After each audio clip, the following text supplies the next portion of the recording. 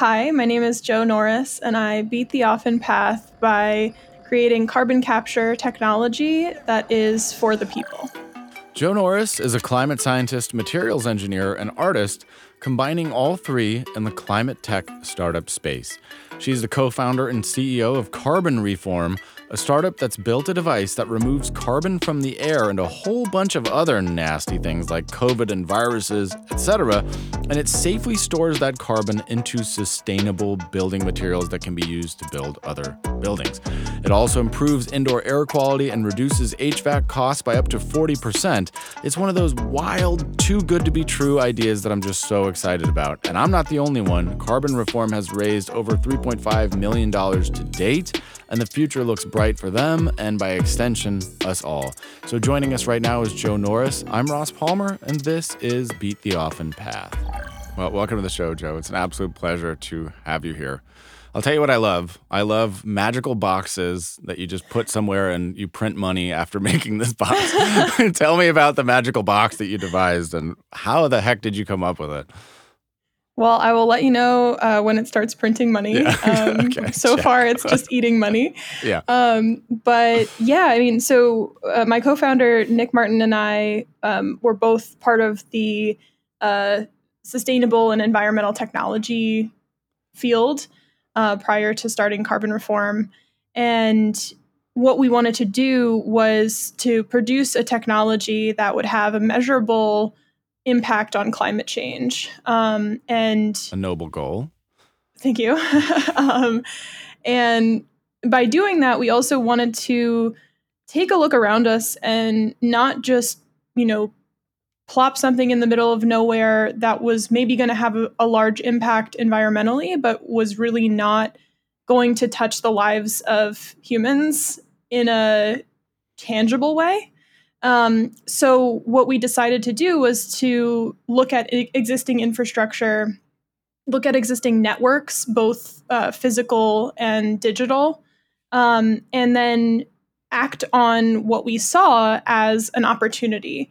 So we've produced now the carbon capsule, which is a unit that retrofits into an HVAC system, and it captures CO2, carbon dioxide, from the built environment. And our version of this technology actually captures CO2 from indoor air. So it's the air that we're breathing, and especially, the air that most people are sitting in 90% of their time. And we capture the CO2, we turn it into a limestone product that can be used for green construction or other purposes.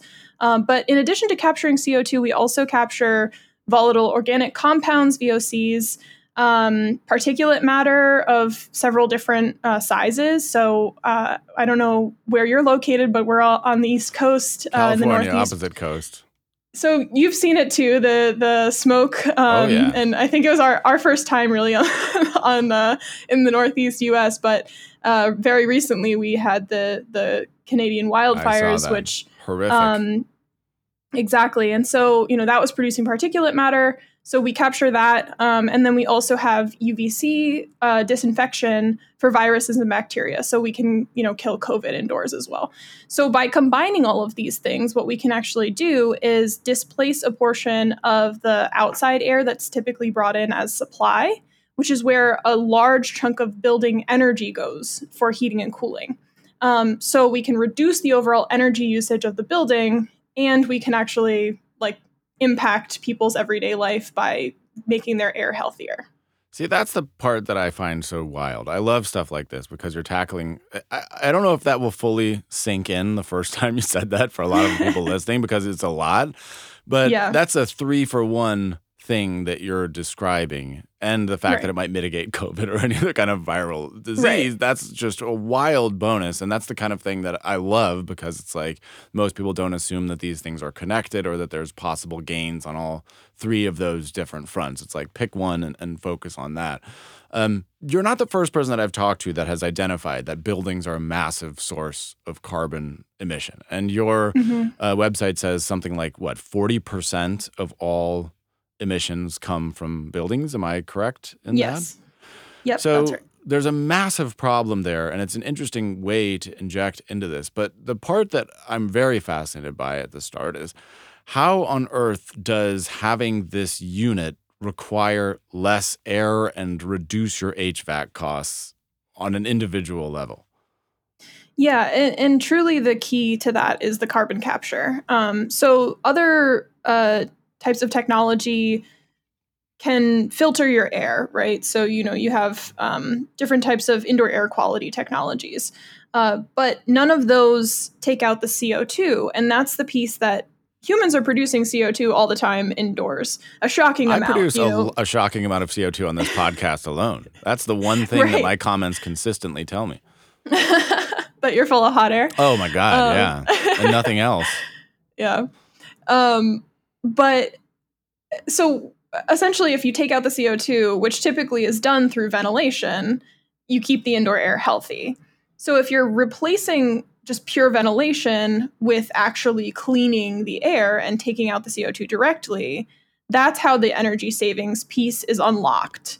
Because if you're just taking even all of the other things, right? VOCs, particulates, viruses, and bacteria, you're still left with that CO2, and no one has created a technology that is able to be integrated into the building and at a very low energy point take out and permanently store the CO2 as captured carbon. And so that's what we're doing. And that's where the kind of mineralization aspect happens with storing the CO2 as well. That's amazing. Before we jump into that, quick question. If you go to Home Depot, there are those filters, and they have a scale rating from 1 to 10. The 10 is the most expensive. Does any of that do anything? Does the 10th, because the 10th Yes. one will say it removes mold and all of that, and the 8th doesn't. Does that matter at all? Yeah, I mean, and you shouldn't remove your air filters from your HVAC system by any means. Those are almost entirely particulate filtration. So we have that as well in our device just to add a layer. But that is what is required from ASHRAE, which is kind of the building's Bible, to be able to have in your HVAC system. And the size rating is either for like particle size filtration or just kind of a rating for like percentage of particulate matter that's going to be collected. That's very cool. Notice how I called it HVAC to make myself seem like I know what I'm talking Yeah. about instead of HVAC. That's like the one thing I know. I'm the least handy person. Whichever. Ever. Yeah. Okay, so yeah, a couple interesting things. So storing the carbon, which is a fascinating concept in and of itself, because what comes out of this is a white pellet of some kind, or what is the actual product, and how can that be used in green construction, for example? Yeah, so the input material is a hydroxide, which is what reacts with CO2 and forms carbonate. So the calcium carbonate, we're currently using calcium. We can use other types of carbonates as well. But the calcium carbonate is essentially limestone. And limestone is something that's typically mined. So by producing it in the way that we produce it, we can actually replace a certain amount of mined material. Limestone on its own can be used in concrete production as an aggregate material. So, like the larger chunks of stuff that are typically bound together with cement. And the reason why we would want it to go into that process as opposed to another process is because it would stay as limestone rather than having the CO2 re-released if it was made back into a hydroxide, for example, or if it was processed in a different way. So the good thing is, our baseline business model doesn't depend on the sale of that material, although we would like to sell that material. So we can actually dictate a little bit of where that gets used so that we can keep our life cycle carbon negative. Incredible. And is this for industrial applications only or residential as well? What kind of HVAC systems could benefit from this? So primarily commercial HVAC systems. We have received some interest on the residential side, and we've actually developed a smaller product called the carbon canister that works really well in like fitness centers and gyms, classrooms, and potentially in homes as well. But we would need to kind of build the maintenance network around that. So we're going to market with the more commercial side because it's just kind of easier to tap into the potential networks around logistics and maintenance, transportation of the materials in and out.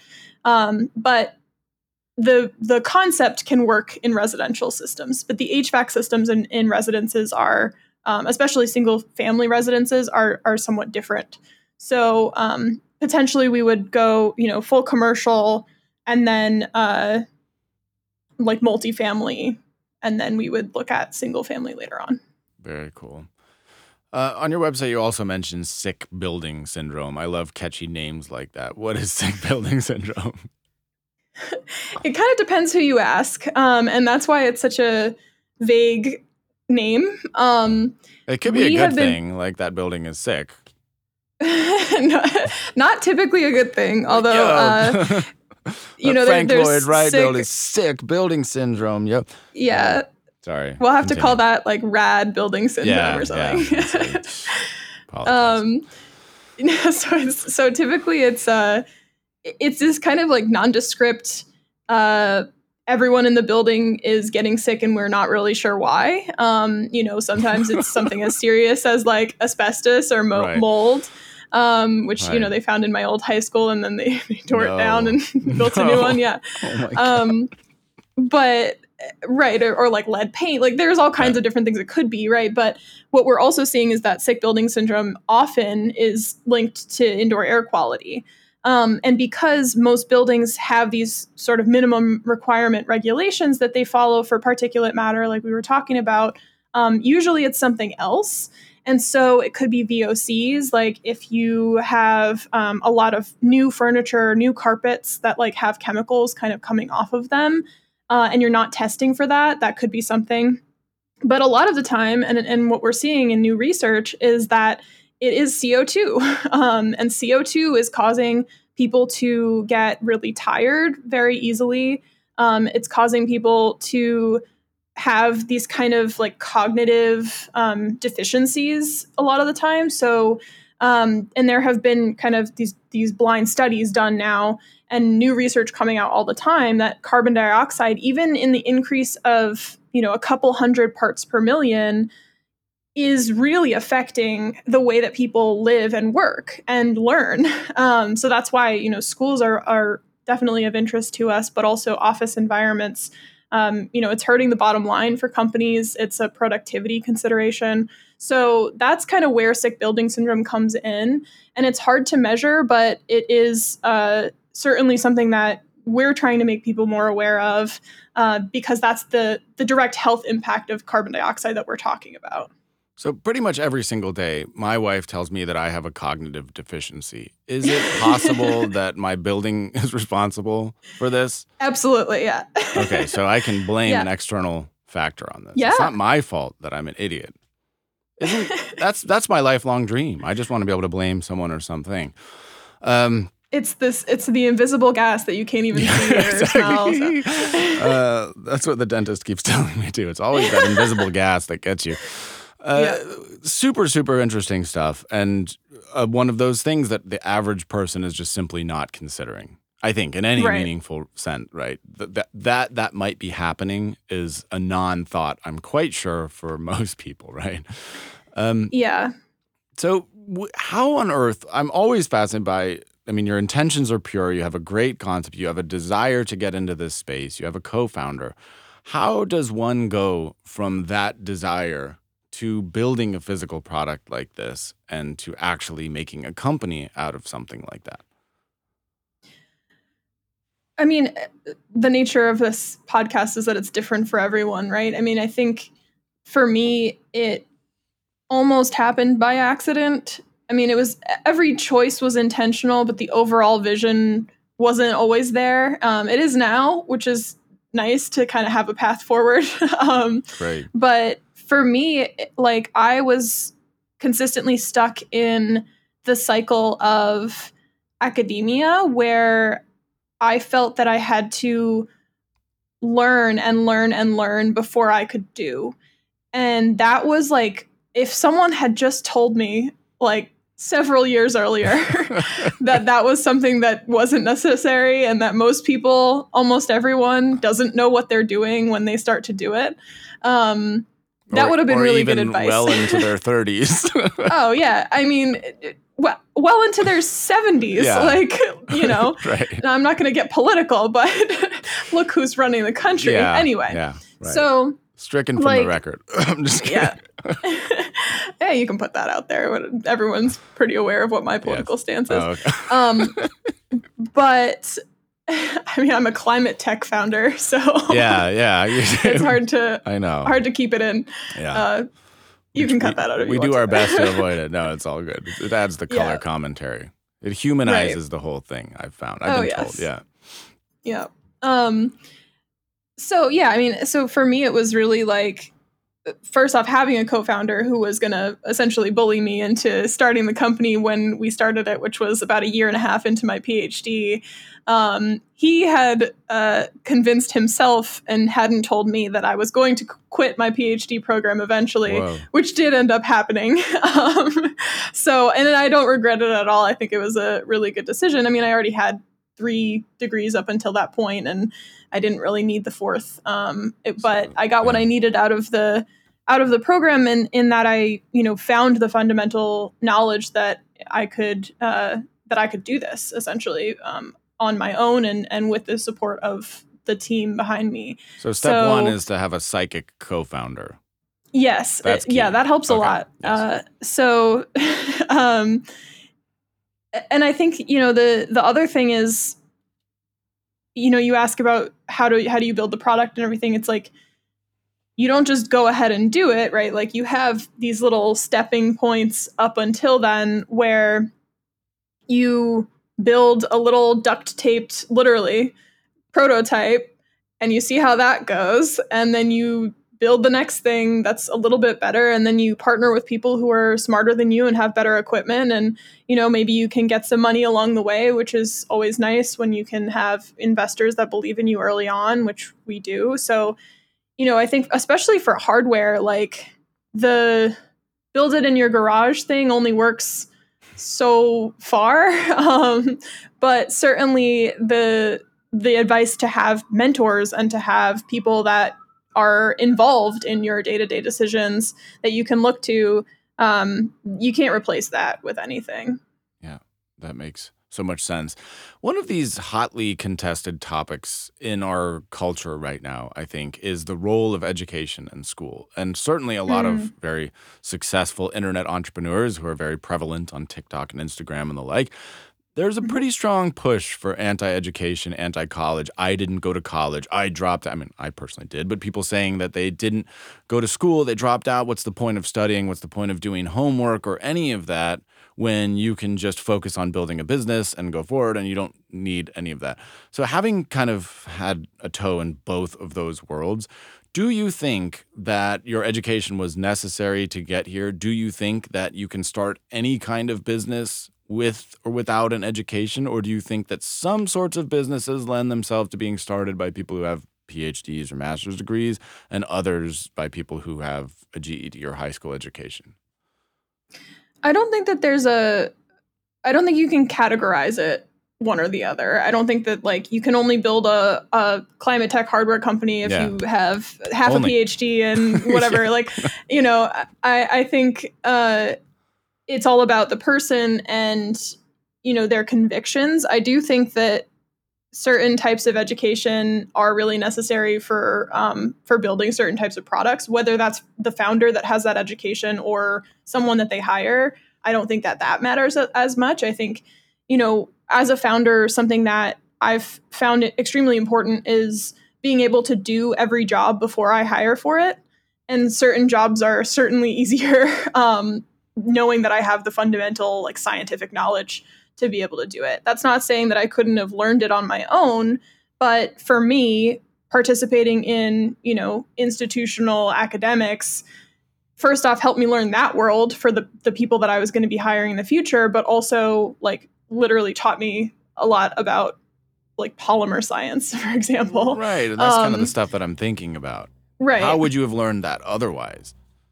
I mean, the internet is a beautiful place, right? Like MIT, I think, has like all kinds of classes online. Like if you are dedicated enough to learn it yourself, then you can. I just think that the people who are going to have the attention span and motivation to learn it on their own are often the same types of people that will succeed in an academic degree, right? So, but if you're a visionary and you are a big picture thinker, I mean, helping, like being an artist prior to any of the scientific stuff helped me equally as much, because I also was, as a co-founder, running marketing and running like brand design. And like that was also stuff that, having some education, but also I was mostly self-taught on the graphic design side, like also really helped. And a lot of the time, I think, especially in like software startups, the founder is the person that has the best handle on the brand identity, and maybe that's all they need. They don't necessarily need to be able to code. And coding you can certainly learn without going to school. So I think it's this combination, right? And I think it's more of a personality thing, and I think it's more of a confidence thing to be able to just say, okay, well, I can figure this out. I know I have these skills, and it's important to know what those are. And then moving forward, I'll just figure the rest out, or I'll find somebody who already knows it. Makes perfect sense. And then recently I saw, maybe this is outdated, that you raised $3 million plus in funding. How did you go about that process? I assume you had never done something like that before this project. Did you know that that was something that you were going to do to try to take on funding? And how did you approach the concept when you knew that you wanted to do it? Yeah, I mean, I think we always had the idea that we would need a certain amount of capital to be able to scale the product, especially knowing how complex the hardware is. And I think most startups need some kind of capital, whether that's debt or venture. So no, I had never raised funding before. We had a friends and family round, but it was people who already kind of knew us, and they were investing in the team more than anything else. And so it's so interesting now, like kind of looking back in hindsight, because I truly had no idea like what I was getting myself into. And I see other founders now who are doing the same thing. And I'm just like, man, best of luck. But like, it's not the type of like wisdom that you can impart on somebody else other than like little tips and tricks, right?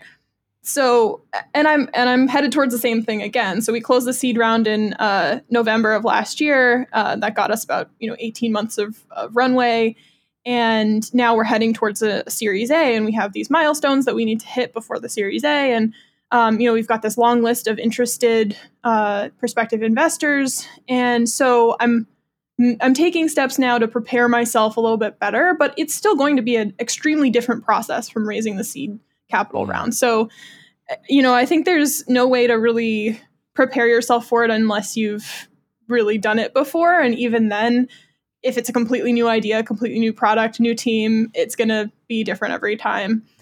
The most important takeaway for me was just to maintain the faith in myself, in my team, in our ideas and our results, and ultimately not pay attention to the people that were like, this is a stupid idea and you're full of hot air, so Right. Because that's not helpful. That's why I brought you like, onto this show. I brought you onto this show to berate you, just to try to talk you out of it. Yeah. It's good practice. Yeah, exactly right. That's it. This is the training ground. So when you're talking to people and you're trying to sell them on this idea or trying to clue people in, what do you think has been the most exciting? What have people latched on to the most? What angle of the many has excited people the most or feels the most new? Well, I think that's what's so interesting about it is, so, when I lead with what the technology is kind of in a general sense, I give you all of it at once. Yeah, right. That's not typically what I do when I'm talking with customers, because it is a little bit overwhelming. And, I think it's great, but other people are like, well, how can I do all this stuff at once? And I don't need all of this. And so I think the most exciting aspect of it has been learning which markets or which types of customers will latch on to which value propositions. So, typically facilities managers are interested in the fact that the maintenance is included in the price, and the fact that we will handle that and they don't have to do anything extra. And then, also the building owners or whoever's paying the bills are interested in the energy savings, interested in lowering the amount of budget that they'll have to have for energy usage or operating costs. People involved in education are very interested in student performance, student test scores, just overall health, and also the fact that it's a retrofit. So you don't have to have the capital budget to rip out your whole HVAC system or install a new one if you never had one in the first place, right? So those are the types of kind of things that we're learning about early customer types and what will excite them the most.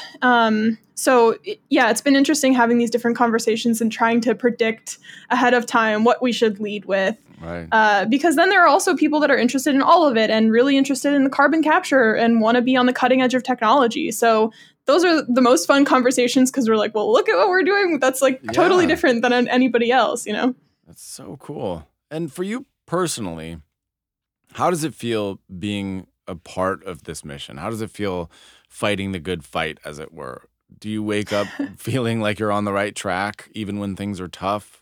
Do you sometimes doubt whether it's the right track? I sometimes doubt whether it's going to be enough. Sure. But I think the key to that is just that I'm taking care of my little corner of the world, and that's all I can do. And it kind of keeps me from at least getting nihilistic about things, which I think is pretty easy to do, especially as a climate scientist, and just as a person in the world right now. So it definitely helps to feel like I am every single day doing something to help somebody. And I think that is something that I latch onto quite a bit. There are certain days where I wonder, what could be next for me? Like if it's going to be another, assuming we scale this successfully and I exit the company at some point, will I continue to work on climate issues, or will I pivot to more of a very human-centric approach to work?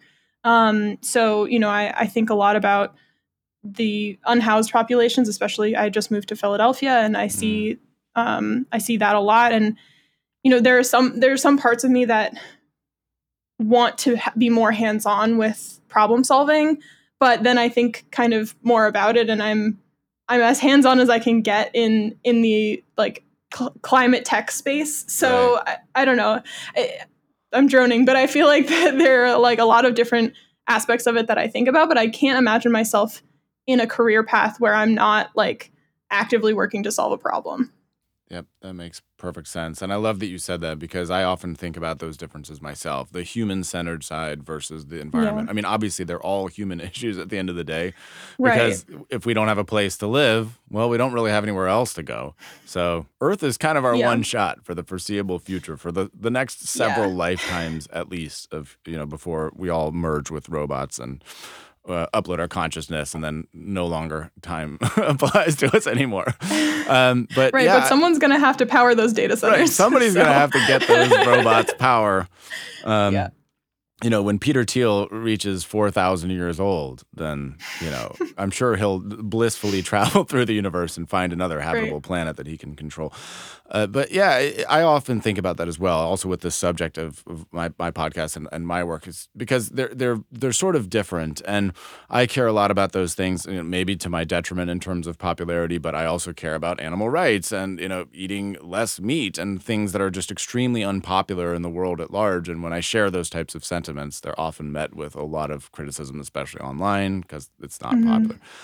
And then sometimes I also struggle with the concept of whether or not, what is the most important thing to be focusing on? Is animal rights more important than the homeless population? Is any of that more important than the fact that we're facing what appears to be a climate catastrophe. There's just so many different ways to go.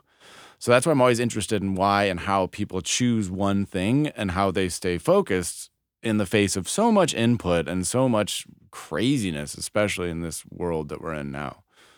Yeah. Yeah. I mean, I think about that a lot as well. For me, it was really finding the thing that I could work on every day and not get burnt out. And that's not to say that I don't ever get burnt out, but I think that there is a reaction that people have when you point out problems in the world, and it puts them on the defensive. Because if you're pointing out a problem that they're actively participating in, they feel like you're calling them out. Right. And sometimes that's the case, but most of the time it's just a remark on how things could be better. And I feel that in my personal life too, I'm typically not settling for just okay. Like I always want things to be better, and I know that that's not a destination. That's a way of life, right? Better, so yeah. if I can if I can just kind of gradually improve the things around me for everyone, then I can be happy, and then I can allow myself to have this balance of like going to work and working on the climate problem, and then going home and like enjoying things like gardening or whatever, and not think constantly about, oh my God, the world is falling apart around me. Like I'm allowed to enjoy things as well. And you can enjoy things and eat less meat, but other people will eat more meat. Like it's just there's never going to be this like Pareto optimality, right? And there's no necessarily like priority. I think being in the climate field for me has been really eye-opening as to just how many people are working on things. And that's really refreshing to know, because I feel like as a kid, when I started to learn about this, I was like, who was doing anything? Because I didn't know about it. I didn't hear about it all the time. And now I am very tapped into my world, right? And the climate world. And there are thousands and thousands of people that are waking up every day and doing something about it. So I think that that's a little nugget of hope for everybody. I completely agree. And I think I've said it before, I think networking and connecting with like-minded people is so important, finding that community, especially when the community that you're seeking is a minority community statistically. I think it's all the more important to find that and to realize you're not crazy. You're not alone. There are others who think like you. And it is important because sometimes, especially in a social media age, all of us can feel like we're being gaslit by the world at large. And then it can make you, if you're not real careful, it can make you doubt the very foundation of just about everything that you believe in.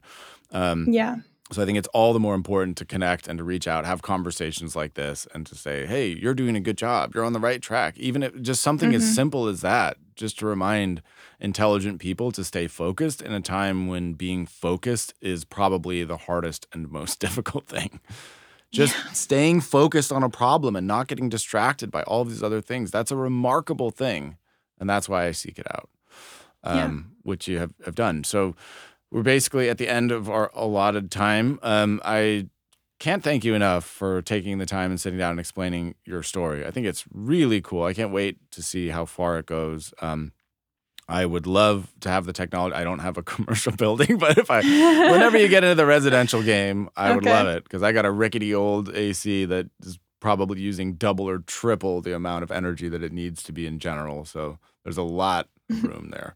I'll leave the last closing words to you. Any sort of parting wisdom, any thoughts that you've learned, anything worth sharing for anybody who wants to make some kind of difference but isn't quite sure how? Yeah, I mean, find the thing that you can wake up and work on every day, and you don't have to solve every problem, and you don't even have to solve one problem. You can just work towards it, and that can be enough. And if we all just kind of do that and find our one thing, then I think the world will be a lot better. So that's what I'll leave you with. That's great. And if your significant other constantly tells you that you're stupid, that you make bad decisions, that you're tired all the time, there's a more than fair chance that it's not your fault. It's literally breathing too much carbon in your environment. It's just the CO2. Yeah. So you should buy a carbon capsule and we'll handle it. Yeah, we'll save your marriage. Put it on the quote card. Put that on Instagram. Put it on Twitter. Done deal.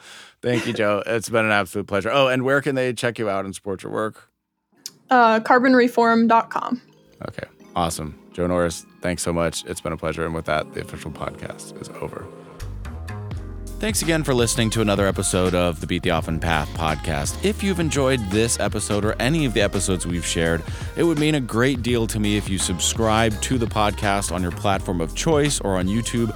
And of course, if you shared either the show itself or this particular episode with somebody who might want to hear it to help us grow the audience for the show, I would greatly, greatly appreciate it. So if you've been a passive listener all this time, I get it. I understand. There's no big deal with that. But it would really, really mean a lot to me if you'd leave a positive review and help me grow this show. So thanks again for listening, and I'll see you next time.